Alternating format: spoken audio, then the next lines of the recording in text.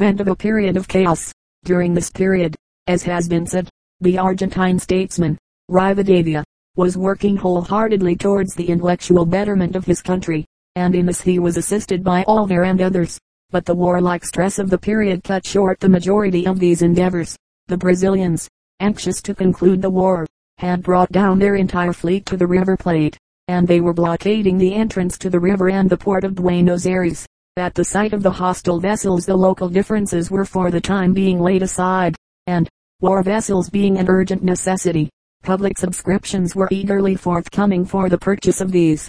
The small Argentine fleet, when completed, was placed under the orders of that gallant Irishman, Admiral Brown, and the naval leader lost no time in forcing his attacks home upon the hostile fleet. Owing to the fury of these, the efficiency of the blockade was destroyed. Although the Brazilian vessels continued in the neighborhood for some while, General Alvear was now appointed commander of the land force operating against Brazil, and in conjunction with the Uruguayan General Lavalja, he assumed the aggressive, defeated the imperial army, and was in turn about to invade the Brazilian province of Rio Grande, when he found himself obliged to abandon the project owing to the want of horses from which his army suffered. In 1827 Rivadavia's government fell, and after a while Manuel Dorrego, a gifted soldier and politician, found himself at the head of the state. Peace was now signed with Brazil, but on terms which the great majority of the Argentines resented bitterly, and the unrest in the republic rapidly came to a head.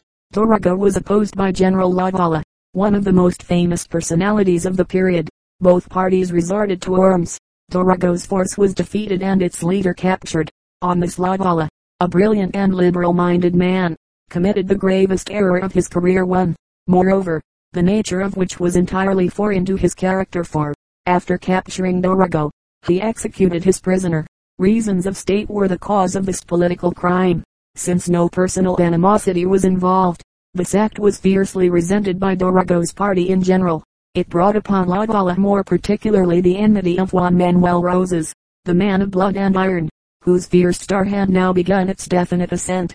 An active warfare took place between the two, and although it was interrupted now and again by truces, these were of short duration, and the struggle continued almost without intermission until the death of Lavala in 1840, when fleeing after his ultimate defeat at the hands of the opposing party. This, however, is to anticipate somewhat, since it was as early as 1829 that Rosas first took charge of the Argentine government.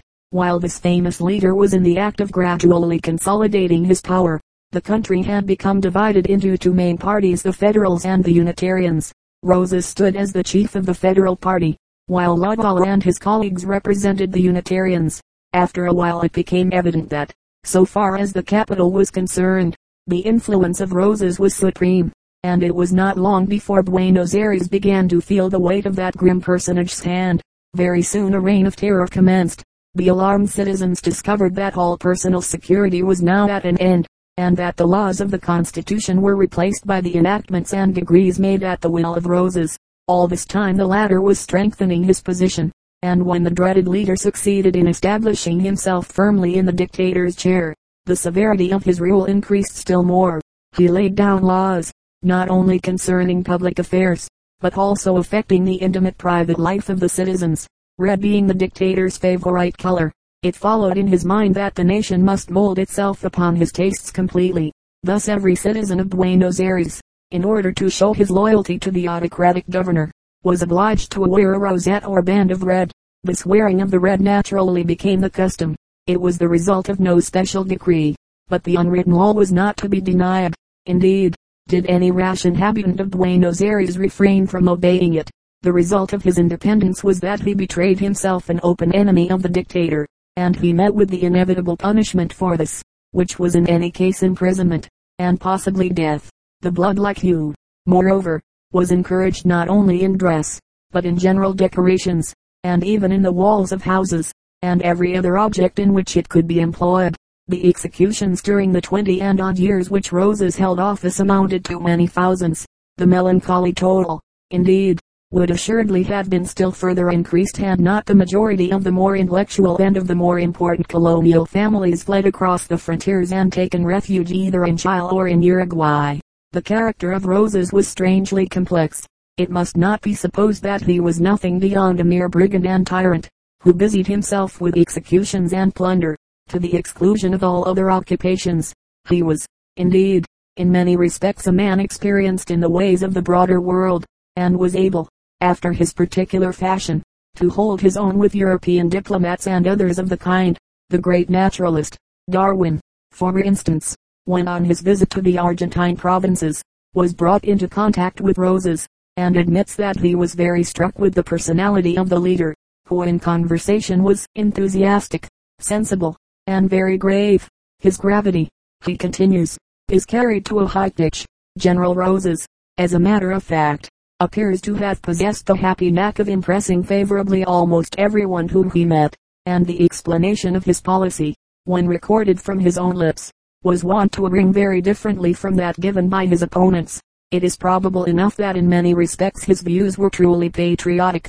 His methods, on the other hand, were callous to an altogether inhuman point. It island in any case, quite certain that the value he placed on life was altogether infinitesimal. As time went on the power of Roses steadily increased, and the rival chieftains one by one withdrew from the contest or met with their death in one of the wars of the age. Garibaldi himself had broken a lance in the cause of the Unitarians. Rivera and other progressive leaders had fought against him in vain. There were others of the type of Quiroga, who, brought up in the same school as Roses, although of lesser birth, for the family of the dictator was patrician, joined him for a while in a species of tentative alliance, and then broke away, usually to their cost. This Quiroga was one of the most noted chieftains of the interior of the distraught republic. He had swept the western provinces with fire and sword, executing, burning, and plundering wherever he went. Had he not fallen foul of Roses, he might have continued his grim career unchecked for years. As it was, he came in contact with a mastermind, and, as was inevitable, perished. There are many Argentines even today who claim that, for all the tyranny of the dictator, the country was none the worse for his rule, and that the regime which he introduced, however bloodthirsty and horrible, was at all events one of discipline such as the distracted collection of provinces had never known since the days of the Spanish rule. There is no doubt whatever concerning the existence of this discipline. So severe was the phase, and so vague was the slender amount of liberty left to the private citizens, that many of these latter lived at periods immured within their houses, lest by sallying forth into the street they should unwittingly offend the powers and pay the penalty. The relations of Roses with the foreign powers soon grew strained. He fell foul of the French and British nations, and as a result the allied fleets arrived off the mouth of the River Plate and blockaded Buenos Aires.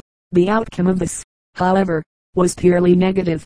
Although the Republic suffered inconvenience from the cessation of trade, the community was self-supporting, while it was impossible, of course, for the European forces to attempt to carry on land operations. Thus, after a prolonged stay in the waters of the River Plate, the blockade was raised, and the French and British fleets sailed away, having to all intents and purposes failed to achieve their object.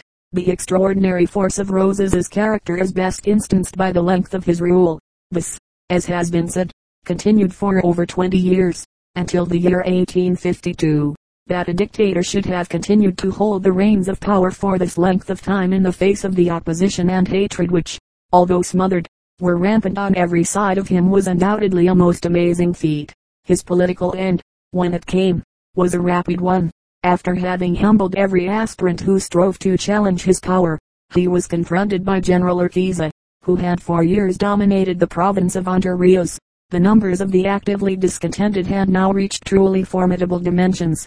Brazil and Uruguay both came to the assistance of those Argentines who were disposed to attempt rebellion afresh. After years of enforced and trembling peace, a large army composed of Argentines, Brazilians, and Uruguayans, under the joint command of the Brazilian Marquis de Caxias and General Urquiza, crossed the Paraná River, invaded the province of Buenos Aires, defeated Roses's troops, and advanced on the capital. On February 3, 1852, the fateful Battle of Caseros was fought, rather less than 10 miles from the town of Buenos Aires. The terrified civilian inhabitants of the town awaited the result in profound suspense. All the while the fight was raging, a succession of messengers came galloping through the streets bearing contradictory fragments of news. After some hours the citizens were no longer left in doubt.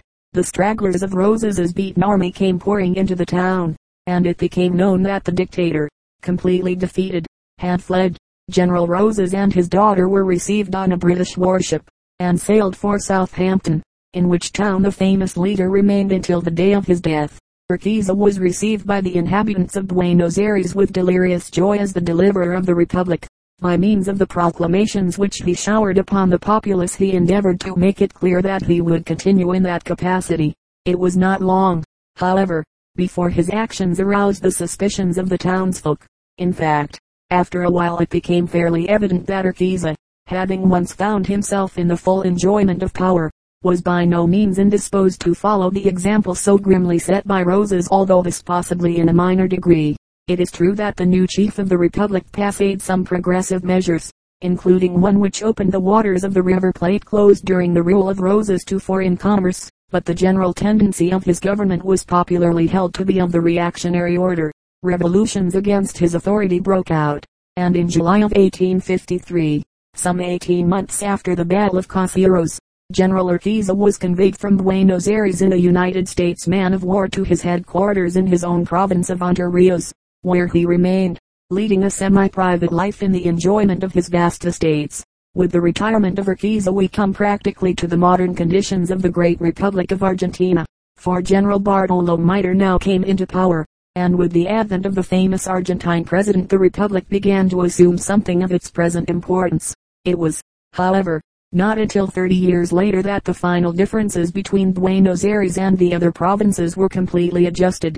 The effect of this settlement was remarkable and immediate, for simultaneously with the removal of the jealousies which had hitherto reigned between the great province of Buenos Aires and its neighbors, the last impediment in the path of progress vanished, and the Republic advanced with an almost startling rapidity to the importance of its present position in the world's affairs.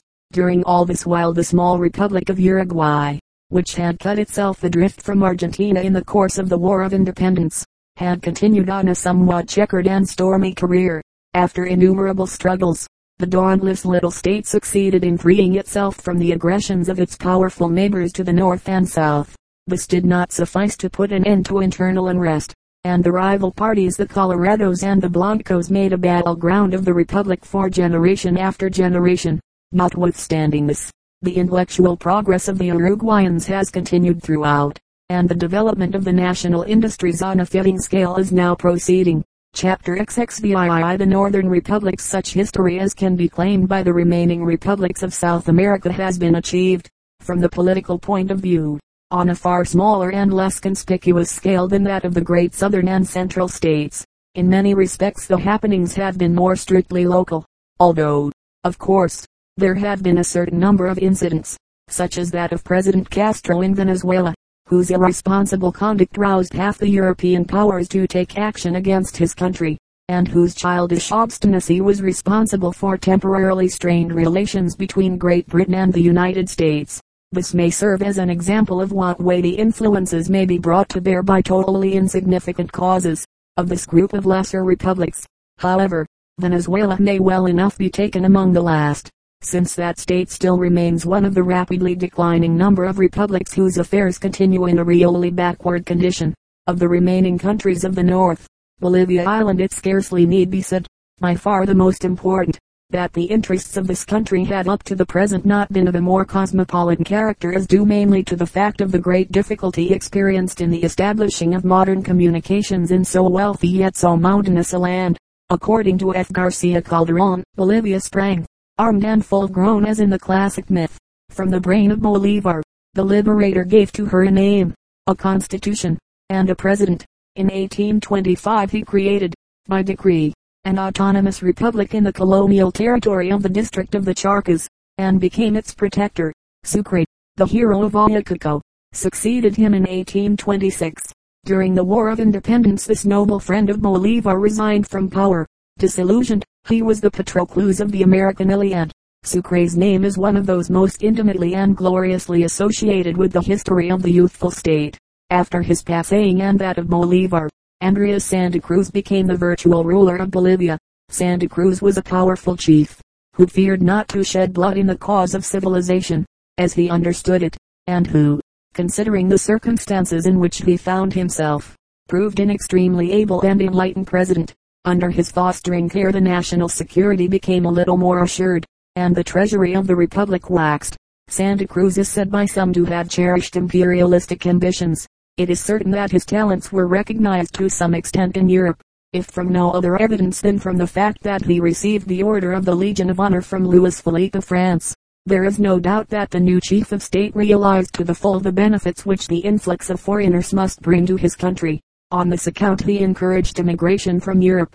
Santa Cruz, indeed, did his utmost to introduce every measure likely to increase the population of Bolivia, and, as has been explained in another place, carried his policy to the length of proposing the exclusion of celibates from all public offices. The powerful personality of Santa Cruz soon enabled him to become the virtual protector of Peru, in addition to president of Bolivia, and he now began to organize the fusion of the two republics into a single state. These measures were regarded with great uneasiness by the Chilians, who ultimately invaded the territory of Santa Cruz. The first Chilian expedition was defeated, but the second gained a decisive victory at Yungay in 1838, and, as a result of this battle, the star of Santa Cruz became totally eclipsed in South America.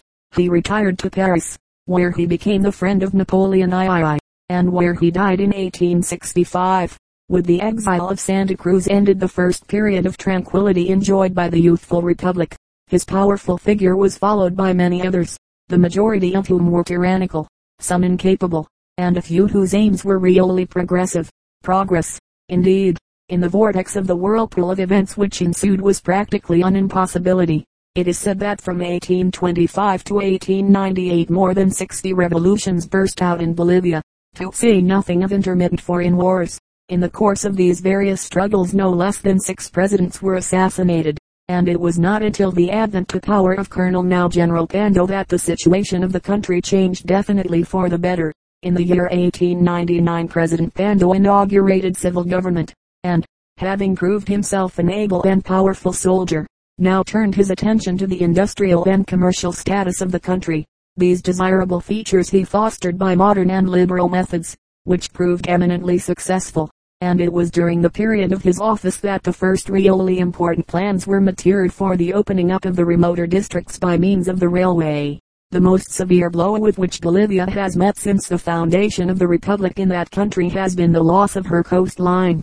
As the result of the unsuccessful war waged against Chile, negotiations had on several occasions been initiated with a view to an attempt to recover some strip of the lost territory, even if no more than sufficient for the building of a port and for the accommodation of a railway line to connect this point on the seaboard with the interior of the republic. But, so far, none of these negotiations have been brought to a favorable issue.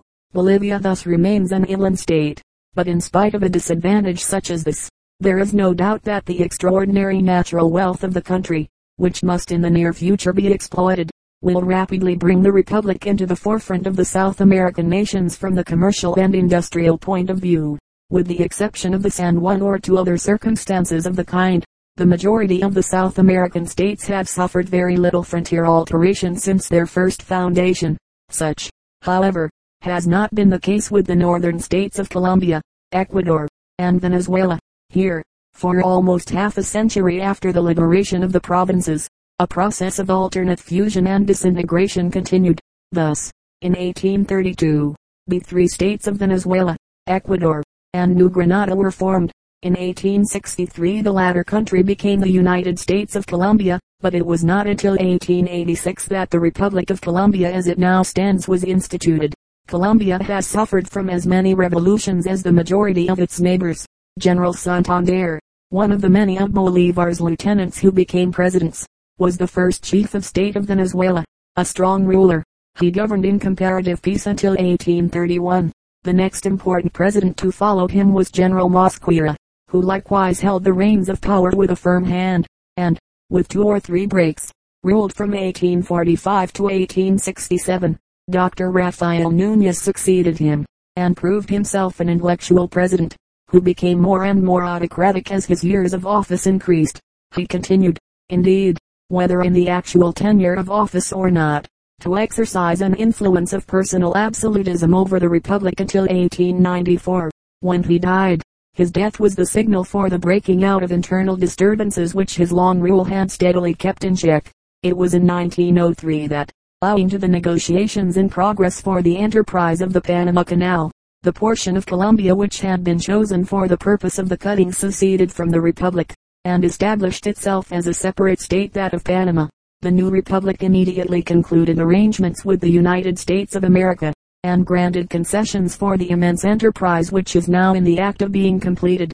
The history of Ecuador since the establishment of the Republic requires very little comment. In the state the proportion of the white races to the colored is unusually small. Nevertheless, this has not had the effect of checking the revolutions, of which the Republic has been extremely prolific. General Juan José Flores stands as the chief hero of Ecuador. He it was who actually founded the Republic in 1830. Flores provides one more instance of the power of the men who stood at the helm of these new states when they were first of all launched on the stormy waters of their careers. When his 15 years of power ended came the inevitable flock of revolutions, and Ecuador went the way of her neighbors. A military dictatorship endured until 1860, when Garcia Moreno, being declared president, supported the clerical influence and established a species of dictatorship. His influence continued for many years after he had ostensibly resigned his office, and the sincerity of his acts was unquestionable, considering that the situation of the country rendered it necessary. He resumed power and arrested various attempts at revolutions. In 1875, however, he was assassinated. A statesman of disinterested merit and high ideals, he was generally mourned by the populace. Venezuela began its fateful career under the guardianship of General Pease, one of the principal heroes of the revolution. It was Pease who had led his Llanero cavalry so often to victory against the Spaniards, and who, as already related in these pages, had achieved the unique feat of capturing a flotilla of Spanish gunboats, or, to be more accurate, gun barges, by means of this very cavalry. Those were certainly remarkable men who swam their horses into the river where the flotilla was anchored, and succeeded in this most extraordinary onslaught. Pease, whose strain was half Spanish and half Indian, was intensely practical in his views of government, caring nothing for idealists and for those who indulged in abstract theories. He severed himself abruptly from Bolivar shortly after the final Patriot victories, and in the end was the chief cause of the exile of the Liberator. There is no doubt that both his views and those of the Liberator had changed considerably in the interval, for it is said that in 1826 General Pease had implored Bolivar to mount the throne of the new kingdom which it was proposed to found.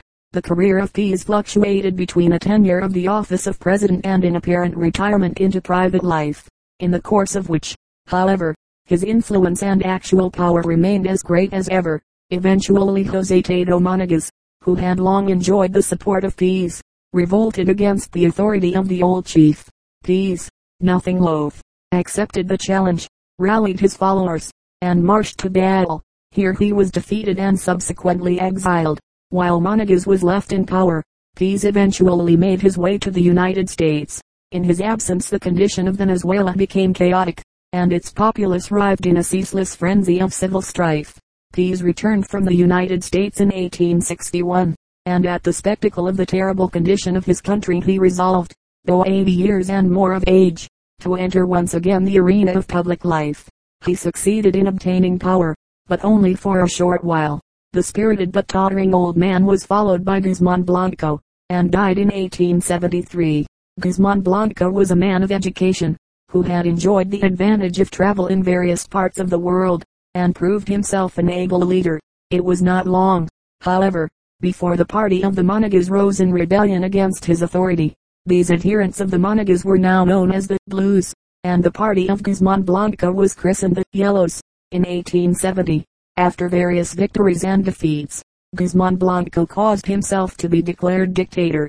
He enjoyed immense popularity until his resignation in 1877. He was succeeded by General Alcantara, and left for Europe. On his return he found that his influence and power had already been destroyed. Placing himself at the head of a revolution, he again became chief of the state, which he continued to govern, either from within the republic itself, or from the banks of the same, until 1889, when his power was finally overthrown. Blanco himself made no attempt to return to the country. He remained in Paris, where he died in 1898. In 1895, when President Cristo was in power, a diplomatic incident occurred between Great Britain and Venezuela. owing to the arrest of 2 British police officers, who had been detained by the Venezuelan authorities. The actual cause of the dispute resolved itself into the question of frontier delimitation, and soon the excitement in Venezuela had reached fever heat. This was by no means allayed when it became known that the United States were inclined to intervene on behalf of the minor republic. President Cristo himself displayed admirable tact, and it was largely due to his policy that the incident had a pacific ending. It was in 1899, not long after these events, that General Cristo was slain in a skirmish with insurgents. After a period of anarchy, General Castro was elected president. Not long after his accession, this president succeeded in embroiling the state with Great Britain, Germany, and Italy. The main reason for the breaking off of friendly relations was his arbitrary refusal to consider the claims of these nations on account of the damage done to the property of their subjects in Venezuela in the course of the numerous revolutions which had recently occurred. The result of the obstinacy of General Castro was the establishment of a blockade of the port of La Guaira by the naval forces of Great Britain, Germany, and Italy in 1902. The custom house was seized, and the 3 powers signified their intention of retaining this until satisfaction could be obtained. Upon this the matter was referred to the Hague Tribunal, and awarded in favor of the 3 European powers concerned.